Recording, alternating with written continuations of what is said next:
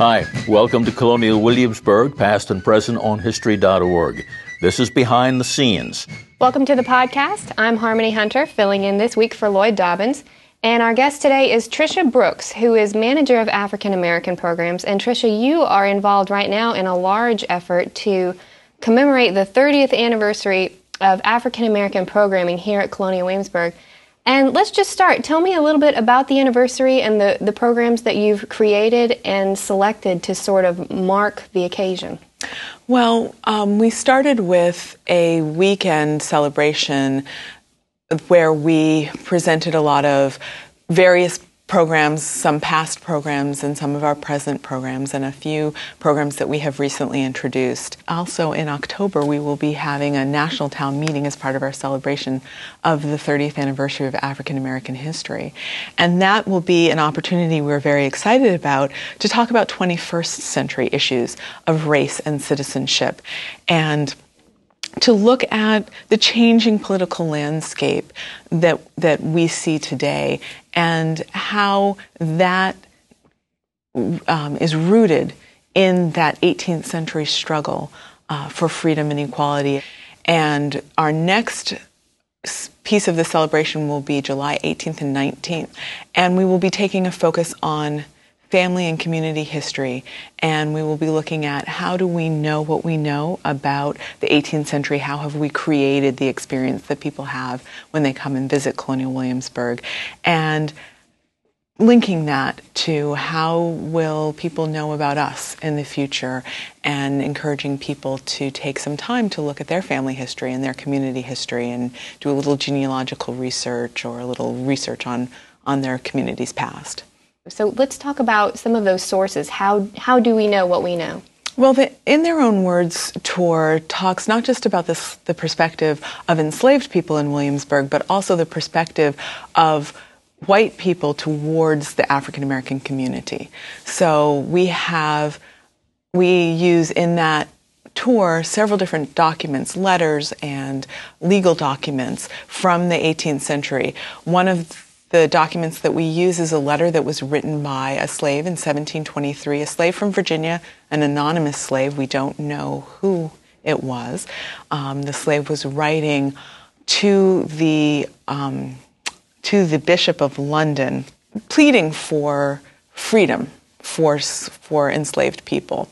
We also use a letter that was written by Virginia Governor William Gooch, and that letter is justifying laws that were passed by the Virginia Assembly in 1723. The laws seemed pretty harsh to the government in England.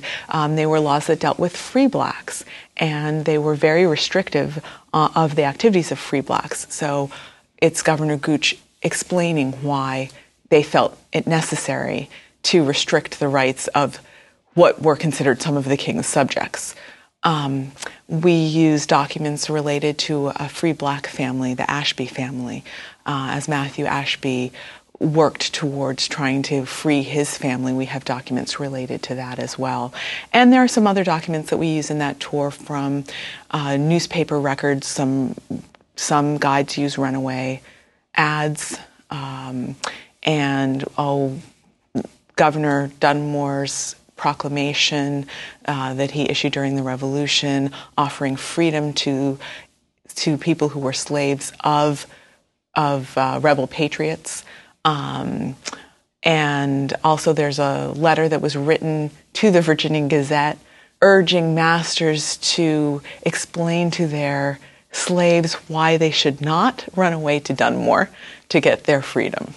So there are a variety of different types of documents that are used in that tour. Talk to me a little bit more about the anonymous slave letter. You said it's anonymous. Can we understand anything contextually about that slave? Well, what we know from the letter, we know that the slave was mulatto. One of the slave's parents was white, one was African. And the author of the letter speaks about the situation of the unique situation of the parentage of having one white parent and one black parent. The author of the letter indicates that his or her brother is his or her master.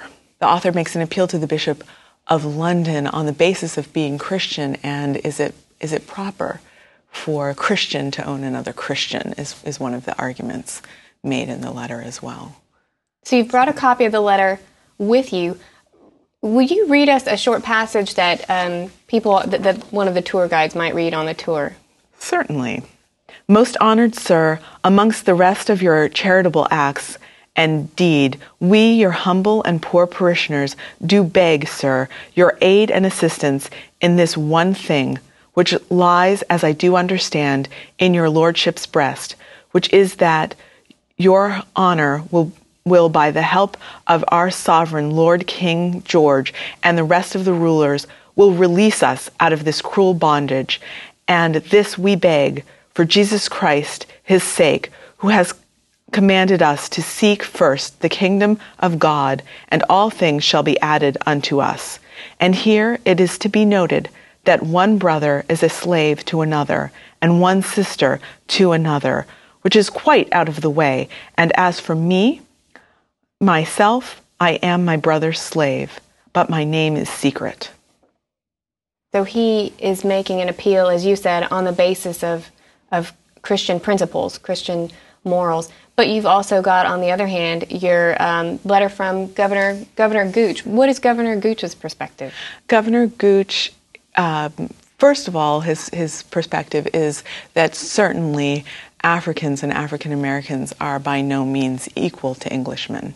And he feels very strongly that those who have been manumitted from slavery, those who have been freed, have this feeling that is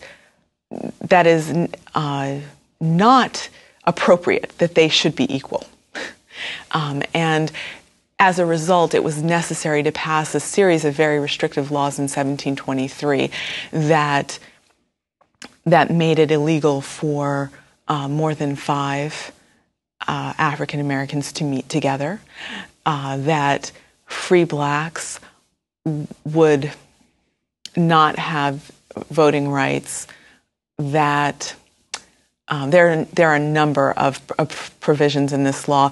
This is also the time at which they made it much more difficult for people to gain their freedom. They were very concerned about a growing free black population. So there was a law that was passed much earlier in 1662, which said that the condition of the mother was the condition of the child. If your mother was free, you were free. If your mother was a slave, you were a slave. So they were very concerned about increasing the number of free blacks and thus increasing the number of children who would be born free. So they passed a law that the only way you could gain your freedom was if the governor's council agreed that you could be free. Your master could not say, I would like to free this slave. The governor's council had to say that a slave could be freed. 1723 was also the time at which they determined that no African American could testify against a white person. African Americans could not serve on juries, and slaves would be tried not in the court where other crimes were tried, but any capital crime of a slave would be tried in a local court rather than in the governor's court. Do we know of any slaves who were able to petition and gain their freedom after that 1723 restriction was put in place? There were some who were able to gain their freedom. Generally, the provision says that in order to gain your freedom, you must have done some type of honorable act. So saved the life of your master, for example. There are a few slaves who are freed on the basis of cures for diseases that they find. And we do know that there is a slave family that is discussed in the tour where the husband in the family is a free man. He was born an indentured servant. He had to serve for 31 years and then gained his freedom. He married a slave woman, which slaves were not allowed to legally marry.